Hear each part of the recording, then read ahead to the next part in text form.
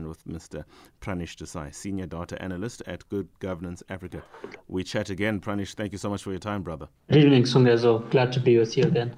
Yeah, talk to us about the proposal of an independent panel on political coalitions, on party political coalitions. So fundamentally, I agree with you. There's justified cynicism about whether this can actually work. But what's important to remember is that coalition formation is a political process. It's just a very hard thing to regulate, even in the best of times and even in the best of political cultures. So the idea behind having an independent panel, which President Ramaphosa convenes to look at this problem, is that you can aggregate research which has been done both in South Africa and globally on what are sort of some of the best practices which enable coalitions to function effectively. Because at the end of the day, the way our current electoral system is structured, coalitions are going to be inevitable at the national level in a few years, at the provincial level already from next year. Gauteng and KZN, which have about nearly 50% of the country's population in them, will probably have multi-party governments. And at the local level already, we've seen them increase fourfold in the last 7 years alone. Around about this time last month, no, I lie, actually, beginning of this month, I was in conversation with Mr. Ethel Trollop, talking to him about his thoughts and those of Action SA on coalition governments. And he was of the view, generally speaking, and I'm paraphrasing and trying to remember his thoughts, but I was left with the impression that in his thinking, by 2024, and it sounded like he thought 2024 was a distance away, 2024 is next year, he's of the view we would have settled how to engage the coalition governance that political parties are still trying to tussle with. Do you think in a year from now we would have reached the kind of stability at local government level to give us the sense or the kind of confidence to think, which is what many analysts are proposing will be a reality at national government? When it is alleged the ANC drops to below 50, it will require, or more than anything, more likely engage a coalition government at national government. What are your projections in relation to, if nothing changes and this panel doesn't exist, or even if it does, its work yields nothing? Would we have reached a point in which we can credibly engage governance with coalition governments on the evidence of everything that you know? I think that Mr. Trollop's assessment is probably a bit too optimistic.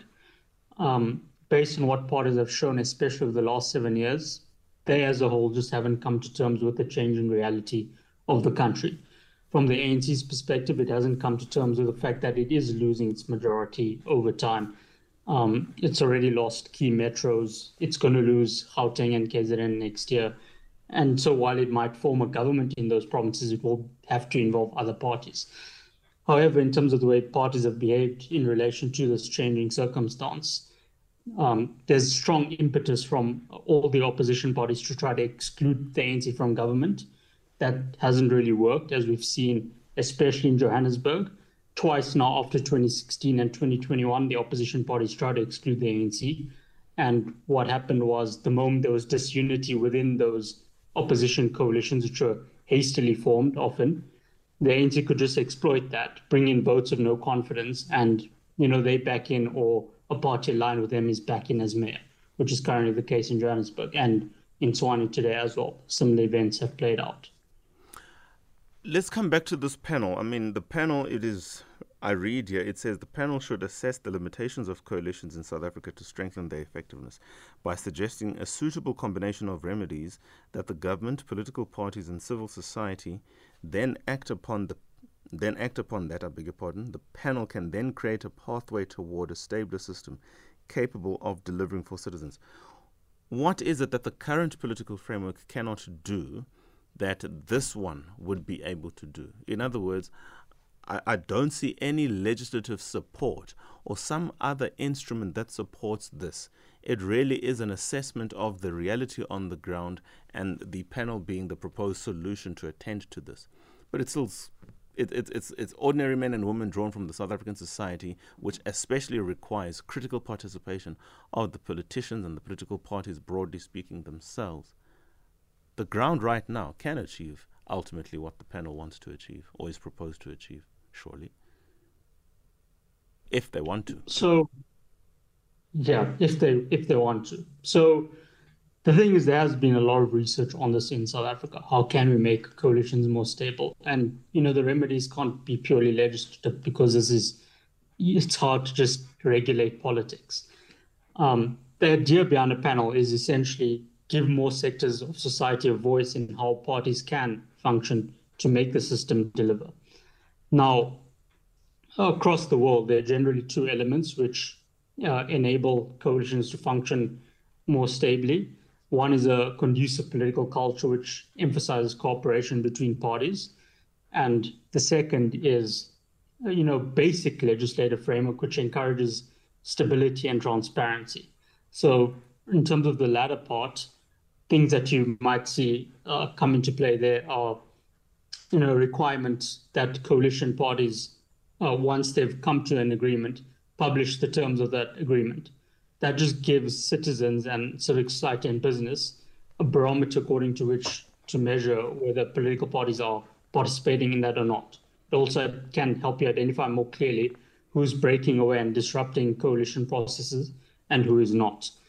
In terms of a conducive political culture, that's where parties themselves have to find a way to deliver for citizens. Now, in the long term, I have no doubts that eventually parties will begin to do it, simply because political parties are a reflection of citizen sentiment. And if citizens get frustrated enough, they'll eventually make the message known to political parties that, we need a different approach from you.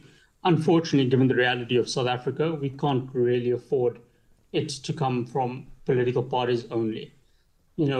As we say in the article, governance has suffered in places like Johannesburg because of all this uncertainty. Since November 2019, Joburg's had 6 different periods of municipal administration and 9 different mayors. And what that does is it, increases political instability, of course, but beyond that, it also increases uncertainty among municipal officials. They don't know which actions to act upon because they don't know who's actually in charge. Then as a result of that, accountability is blurred because we're not actually sure who's responsible for what. And as a result, service delivery suffers. In a couple of AG reports now, Auditor General reports, the Auditor General's office has mentioned that coalitions have seemed to have an effect, especially when they, ill-formed and not formalized in any tangible way on even things like financial administration, because decisions are made, bad planning sets in, and given the context of South Africa as a whole, where we need to improve the lives of millions of citizens, it's probably not enough to just wait for political parties if that takes 5 or 10 years for them to just figure it out on their own. So a panel is one way in which President Ramaphosa can set aside a panel of experts which would have political parties represented in some way to have a look at that, but have other sectors of society represented in it so that we can have a more productive system that can function across local, provincial, and national government. Let me ask this.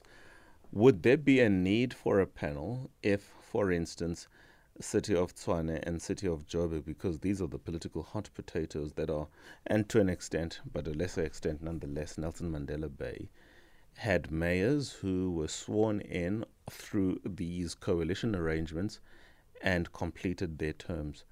Would the argument that you're advancing for the establishment of the panel still persist? Perhaps to a lesser extent, but these are high-profile failures of them, and it's now 2 local electoral cycles in a row where we've seen it. Okay. And here's why I'm asking the question, though, Pranish. Nothing is going to change by the existence of the panel, which can only ever make recommendations to Ramaphosa. I'm not thinking that the panel is going to say something which Ramaphosa, where he is right now, if whatever the panel says, it will be this novel thing that he would never have been in a position to hear before, or even with the arrangement of state institutions be able to reasonably engage against the current failures that you appropriately and rightly point out. In other words, there is nothing that prevents, between the framework of the Constitution, the MFMA, the Municipal Structures Act in particular, and the broader instruments that talk to public administration flowing from 195 of the Constitution, there is nothing that isn't available to correct the status quo other than simply the fidelity to the rule of law and their commitment to public service on the part of the political party and the politicians in these respective councils. That, ultimately, for me, is where the answer lies. We can't institutionalize our way out of this problem because the problem is beyond institutional setting. No, so I agree with that aspect. Where the panel helps is that it does just simply bring more voices into the conversation. And also uniquely, a lot of the research that's been done on coalition formation is inaccessible to citizens and that unless they decide to pay for it. If it's in academic journals, it's books that have been published. By contrast, a panel would publish its findings readily available and freely available. So it's then a reference tool according to which you can normatively judge whether parties are going in that direction or not. I agree that a panel itself will not solve the problem. It's what citizens, civic society, business, and political parties decide to do with the panel's recommendations. And that's why I think it's important to just have something that gives more sectors of society a voice than just the current system where political parties are sort of trying to figure it out, but not really fall into the same patterns of behavior after elections, trying to explicitly exclude parties from government, despite the fact that these parties, have significant representation. And then, these other parties that have been excluded, particularly the ANC, then essentially holds a grudge and is just trying to kick out whatever weak coalitions been put in place that has excluded it. So there just needs to be a broader reflection on behalf of parties and South African society as a whole on how can we make this work, because it's hard to deal with a lot of problems if you're just politically fighting over the most basic of things. Sure. Mr. Pranish Desai, Senior Data Analyst at Good Governance Africa, on the other side of this very short ad break returns, where we will continue this conversation, and that is, does South Africa need an independent panel on party coalitions? Certainly, if Pranish is to be believed, the answer to that question is yes. Now, the first question I'm going to engage is the constitution of this panel and the critical questions it must ask, and as a result, recommendations it would be at a minimum required to present to the president, to give the president another headache. After the break, we continue the conversation. 2150. Please do give us a call. 086 000 2032. The Viewpoint, 8 to 10 p.m. Flipping conventional wisdom on its head. Songezo Mapete on SAFM. We're talking about the constitution of an independent panel that, at this stage anyway, won't have any powers other than to make recommendations to the president after assessing the current political milieu or climate of governance, particularly in institutions or municipalities or councils that are coalition councils. The thoughts are shared this evening by Mr. Pranish Desai, Senior Data Analyst at Good Governance Africa, who is thinking that this is a solution in part to address seemingly the chaos that continues unabated, will have real and serious consequence at a national level this time next year if the trends are anything to go by. But the question does remain, Pranish, who would constitute this panel? What would, if any, requirement be of their political nous or affiliation? How many members are you thinking? What questions are they asking? And how is this recommendation to the president presented to them? At what level of the pitch would be the work of the panel, and who is the panel? So I certainly view it as maybe not so much the biggest part of the solution, but the beginnings of a potential solution. Mm-hmm. In terms of who would constitute it, like I said, there has been a wide range of sort of voices, some in government, especially in the form of the South African Local Government Association, which have worked with civil society in the Tula Oma Institute to put out their own recommendations before the 2021 election.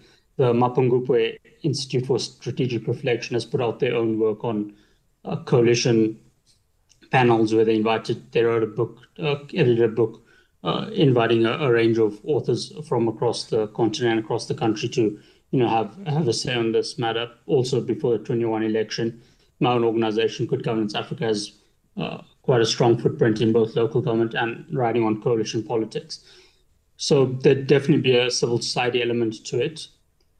Political parties, I think, would be represented in some way because at the end of the day, they are, the main impetus within which a lot of this would have to change. And, there's also potential for some business leaders to bring their voice into the conversation to, determine what's the best way in which we can, come together, come up with a set of recommendations, which we then collectively try to act upon in our own ways and spheres of influence. In terms of what they'd specifically be looking at, in some ways it's fortunate that we do have this increasing sample set at the local level where we can see what has worked and what has not worked.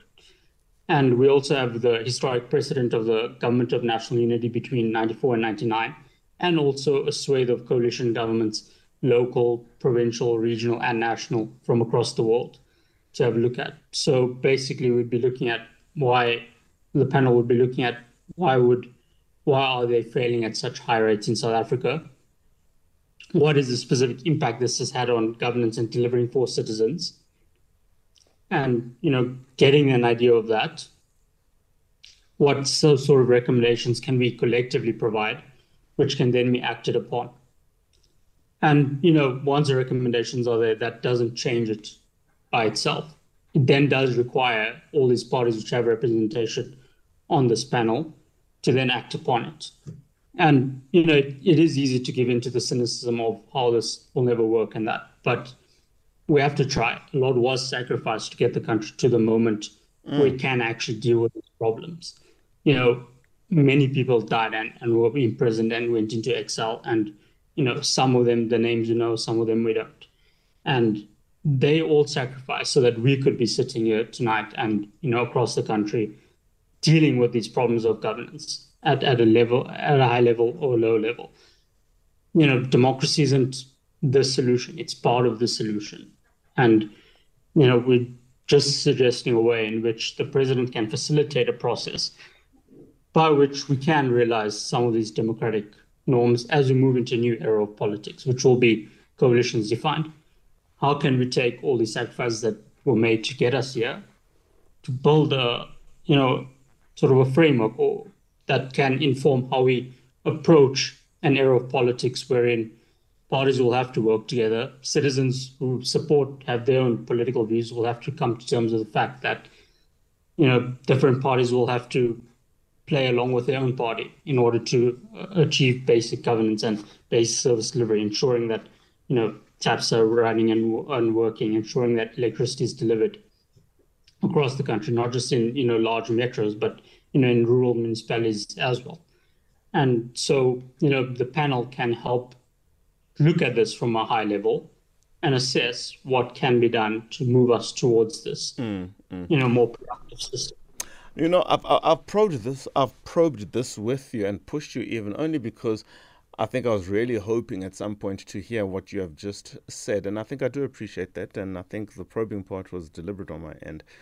I would probably disagree with you where it should be located. It's going to give it a political flavor if it is in the office of the presidency, especially this president, whereas perhaps it might enjoy more political party buy-in if it was a National Assembly sponsored, if you will, institution. Because it's not going to recommend anything that has to be implemented. It's simply going to get the data, expertly review it, and report back to Parliament for Parliament, where these people ultimately sit, to consider for itself whether or not it wants to engage the South African administration differently and account to the people who would have put them in there. That's the only slight disagreement, but certainly the conversation needs to evolve. We need to be that much more empowered, and perhaps the institution itself, the panel, would advance that. Very quickly, though, in less than 30 seconds, would this be the beginning or the early steps of this panel becoming one day a Chapter 9 institution with the typical powers that come to characterize a Chapter 9 institution? So in relation to the discussion we had earlier, it's hard to institutionalize this aspect. What can be done is revising our existing framework. Things like the requiring, in line with the Constitution's call for transparency, requiring political parties to publish agreements, extending the time frame within which coalitions can form through revising the Municipal Structures Act, for example. So I think it's unlikely it will become an institution of its own because it's dealing with such political things. But, it can help us revise our existing frameworks. Let's leave it there. Pranish, thank you so much for your time. Thank you so much for your thoughts. Thank you, and thank you for the debate. I really do appreciate that. That's our colleague, Pranish Desai, Senior Data Analyst at Good Governance Africa. It's perfectly at 22 hours. That's the time. Good evening, folks.